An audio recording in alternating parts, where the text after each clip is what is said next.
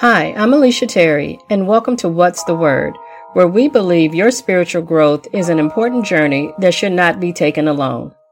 The good news is you're not alone. What's the Word comes alongside you to examine a single word taken from the Bible to help you understand both more clearly. With each episode, our goal is to help you strengthen your spiritual growth and development by learning new ways to study and understand what the Bible actually says, so you can accurately comprehend the Word of God and be transformed by it. And we do this together, one word at a time. Let's get started. Hi, and welcome to What's the Word? I'm your host, Alicia Terry.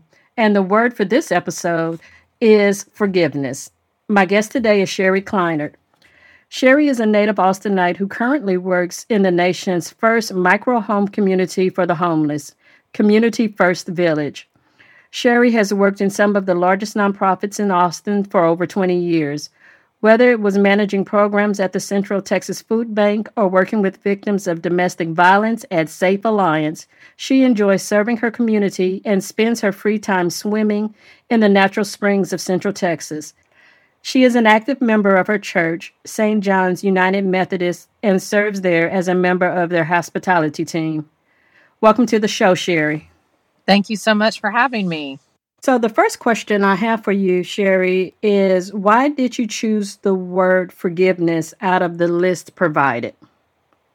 Well, I think that for me, forgiveness at this season in my life, forgiveness is something that has taken on new meaning.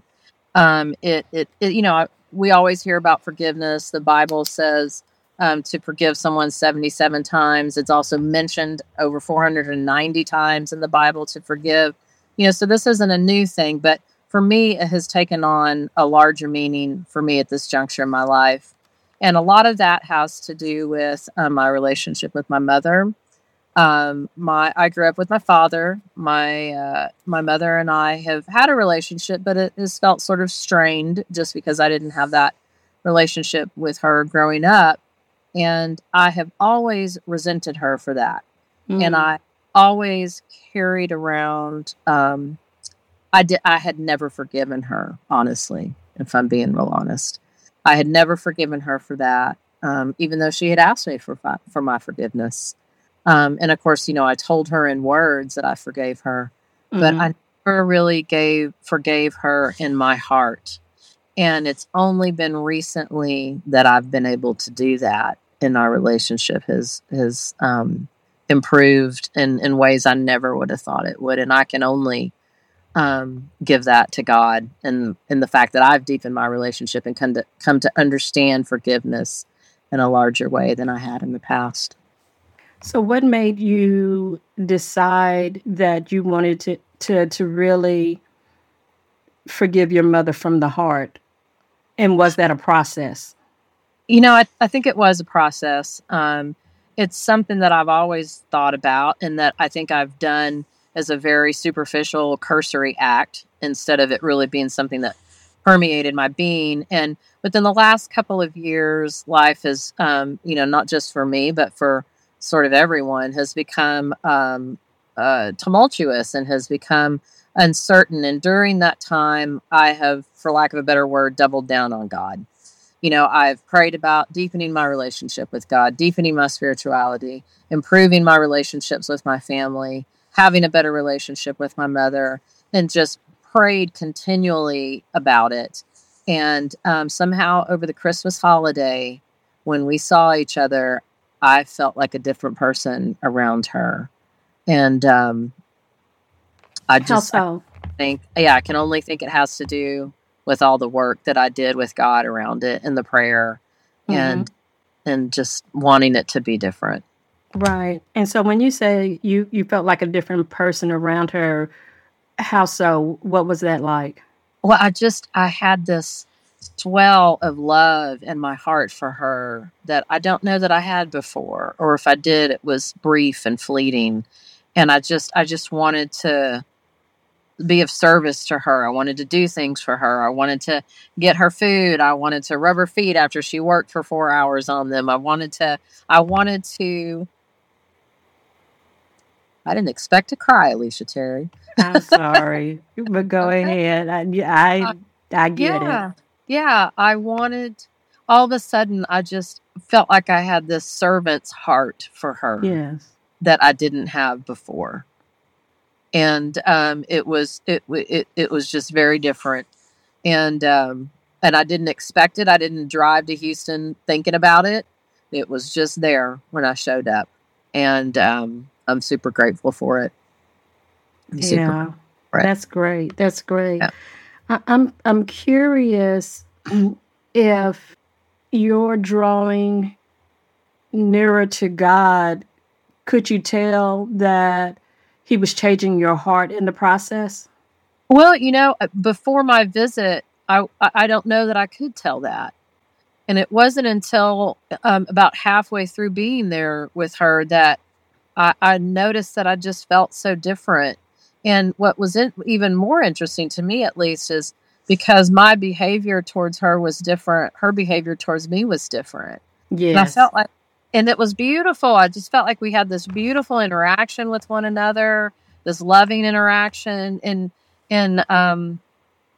it just, and I don't think I had thought about God working on it until then. I knew I had been praying about it. I knew I had been asking about it, but I don't think I had truly felt it until I was right in the middle of it. And I was like, wow, look at this. Did you have a sense of freedom? Oh, yeah. Sense of, if I died tomorrow, that I wouldn't have all this regret with my mom. Right. That was one of the things that, as I'm getting older and as, people had passed away in my life, you think about your mortality and your relationships more. And I had really begun to feel a deep sense of sadness because my mother and I's relationship felt, even though I was the dutiful daughter and went and saw her when I was supposed to see her and talked to her and reached out to her and did all of those things, it felt strained. How different would your life be if you could identify and address the source of your false identity, or discover how the love of a righteous king is not moved by your imperfections? How would letting go of the negative names and labels you've been branded with change your life?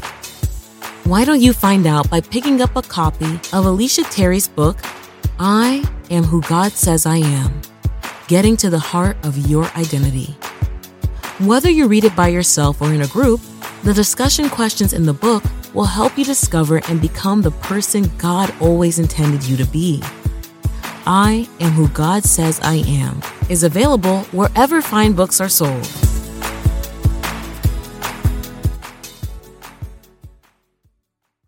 Our relationship felt strained to me.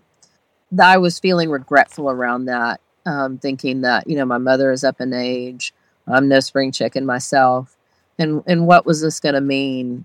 Should she pass away or should something happen to me? I feel like I would have been filled with regret, and I don't feel that way anymore. I feel like that's taken from me. I was going to ask you, while you were preparing for this podcast, were there any scriptures that came to mind or that you looked at or researched or anything that spoke to your heart? Yeah, there was. Give me just a second here and I will Sure. share with you. So I looked at a couple of things I thought was interesting was that the Greek word for forgiveness is to let go. And which I thought was really interesting because with regard to my mother's situation, that's exactly what it felt like, was like a letting go of the expectations that I had around her and asking her to be someone she wasn't. And so that was meaningful to me. Wow. Yeah. And then Hebrews 8:12 says, "For I will forgive their wickedness and will remember their sins no more." Yes. Oh, if God can do that, my goodness, why can't I? Why can't I? And it was surprising to me to learn that I always had heard that, God says to forgive someone 77 times, meaning it's, unending really. But that, that God says in the Bible to forgive people, that is referenced 490 times. I found that really, Wow. really impactful. And then the last one was Ephesians 4:31-32. And it said, let all bitterness and wrath and anger and clamor and slander be put away from you with all malice, and be kind to one another, tenderhearted, forgiving one another as God in Christ forgave you. That one I really love. I have struggled. I came from parents who had perfectionist tendencies, who did not have, and they were wonderful people, and this is not meant as a negativity to them, but they were as hard on themselves as they were on their children. And so I have that tendency as well. And so I have had to learn to forgive myself as well. I've Right. had to extend that same compassion, love, kindness, and caring that I want to show to other people. I've had to do the same thing with me. And I was the last person that I was able to do that with. And so I've had to come to some terms about some things that I didn't like about myself, like holding resentments, against my mother all these years. Mm-hmm. I've had to look at some other areas that needed improvement and ask for forgiveness, and to forgive myself around those things as well, because it's crucial for me to know how to do that with other people, and to be able to extend that same thing to myself, and to ask God for that as well. And so there's Exactly. a million ways that I've had to ask for God's forgiveness. A million ways. Wow. Every day. When did you start that process of forgiving yourself? Really intentionally within the last probably 2 years. Okay. I'm 54 now. It was obviously a concept, I was aware of and understood intellectually, but really feeling that, like I mentioned earlier, in my heart, and really talking to God about it, and really focusing on it through prayer, has really been within the last 2 years. It's been something that I've prayed about, that I've read about. I have a daily reader. I read the Upper Room every day, and involves scripture, and then usually a story from someone who's submitted it to the Upper Room.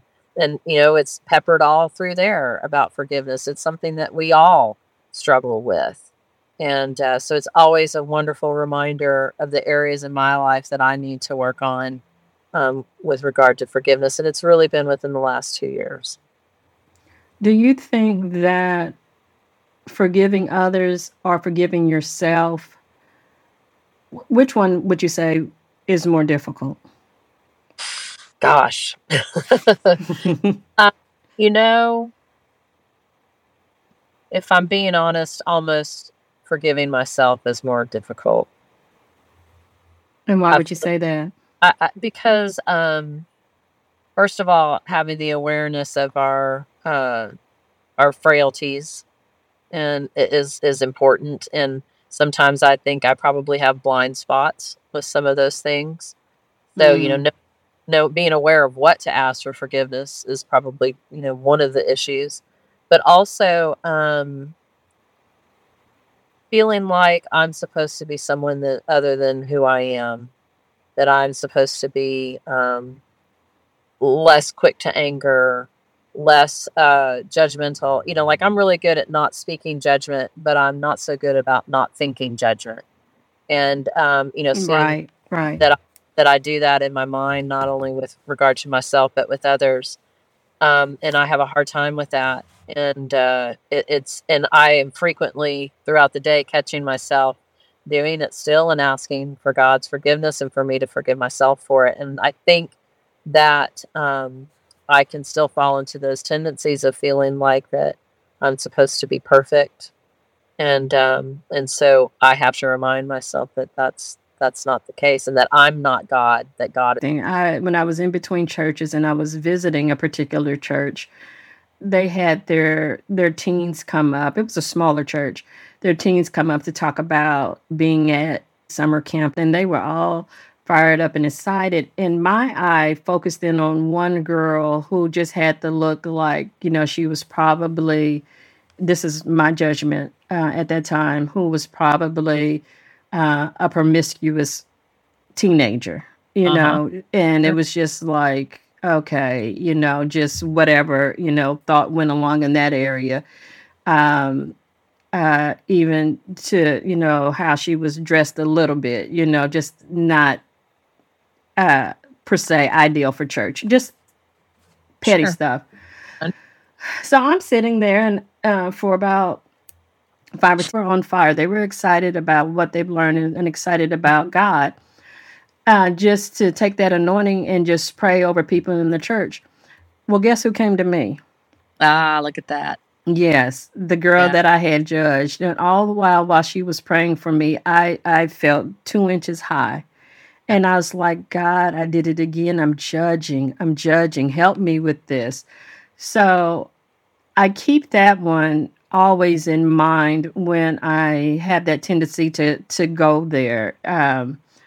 Because this is that was a daughter of God.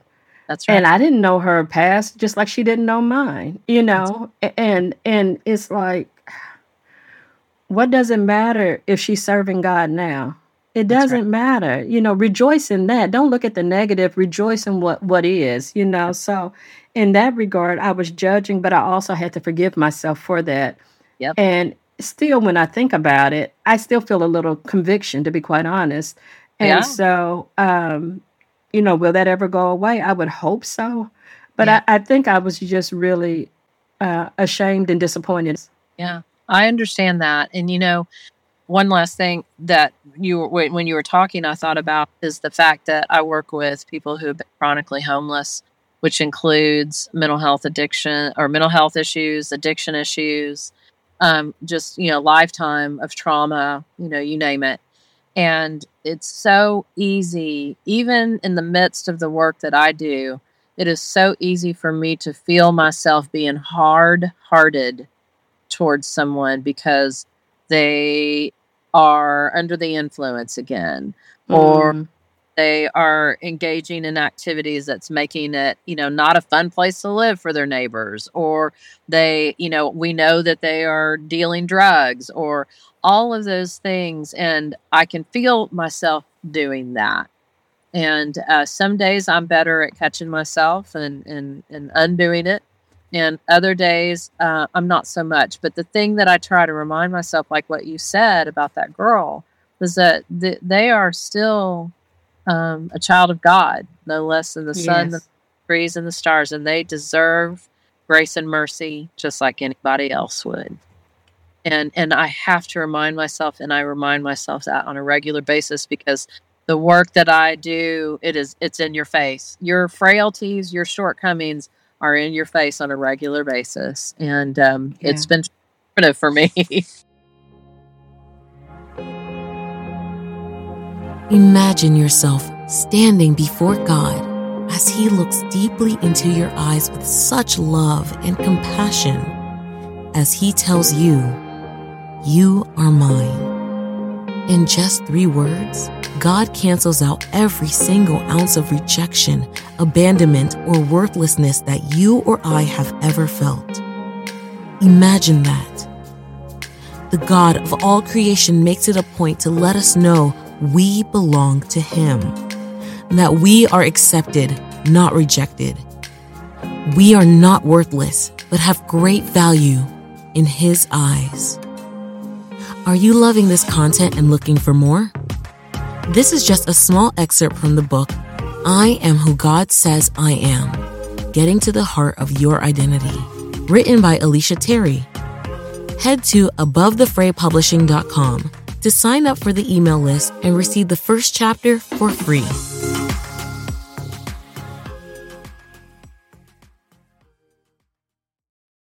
You had mentioned the scripture to forgive 77 times, 7 times. Yeah. Oh, that's right. How, Yes. yeah, how easy is that to do? Well, let me ask it like this. Uh, Sure. One, how easy is that to do? And then two, do you continue to deal with that person if they continually keep snapping? Is there a Yeah. time where You just Yep. need to distance yourself. You can still love them and be okay with them, but it's not like, hey, I'm going to let you in like you used to be.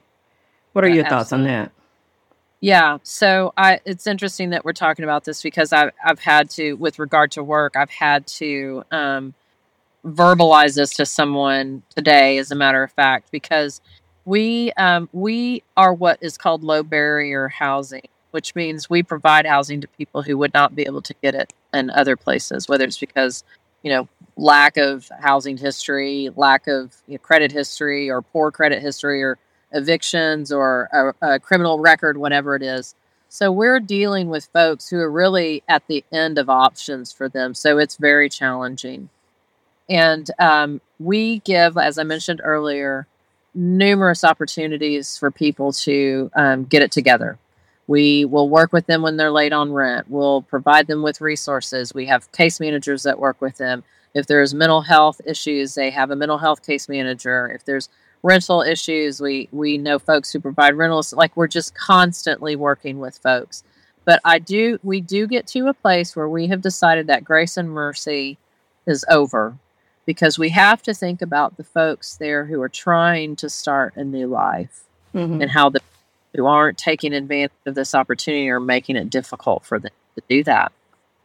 So at some point, you have to decide. You can forgive someone, you can love someone, you can extend that grace and mercy, but at some point you do, in my opinion, have to have a boundary that says we're not going to do this anymore. And that's a personal thing too. I love people, and I have loved many people and I am very lucky to have loving people in my life. And there are some people where you have to say, I'm going to have to love you from a distance, and I still love you, and I still forgive you, but that's going to have to be from a distance. So I do think there's a line. Someone might, Right. but for me, there's definitely a line at some point. Yeah, and I totally understand that. And actually, I agree with what you're saying. Um, what you did make me think of when you said the word boundary is that Hmm. if we don't establish that boundary, then Hmm. we're creating an environment of enablement. Absolutely. And the last thing that we want to do is to be an enabler, because, we might be saying at that point, oh, they're doing this to me. But the truth is, we're allowing it. That's exactly right. That's exactly right. And if we really, and to continue to use my work as an example, if we really want people to succeed in life, they have to have expectations, and we have to hold them to those expectations. What would you tell your younger self about forgiveness that you didn't know then, but you, through experience, know now?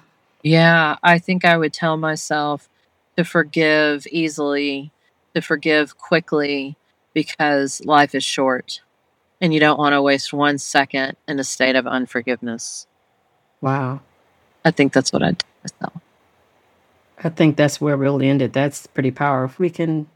I do want to say, whether this is for the audience or not, I can't really say, but I do want to say how grateful I've been, as I mentioned before, for our reconnection, for the spiritual walk that you have with God, and how it's enriched my own, and how we can talk about it, and how I think I mentioned this to you one time when we were sitting in a coffee shop in downtown Round Rock, that there have been times when you and I have been in discussion where I've felt the real presence of God there.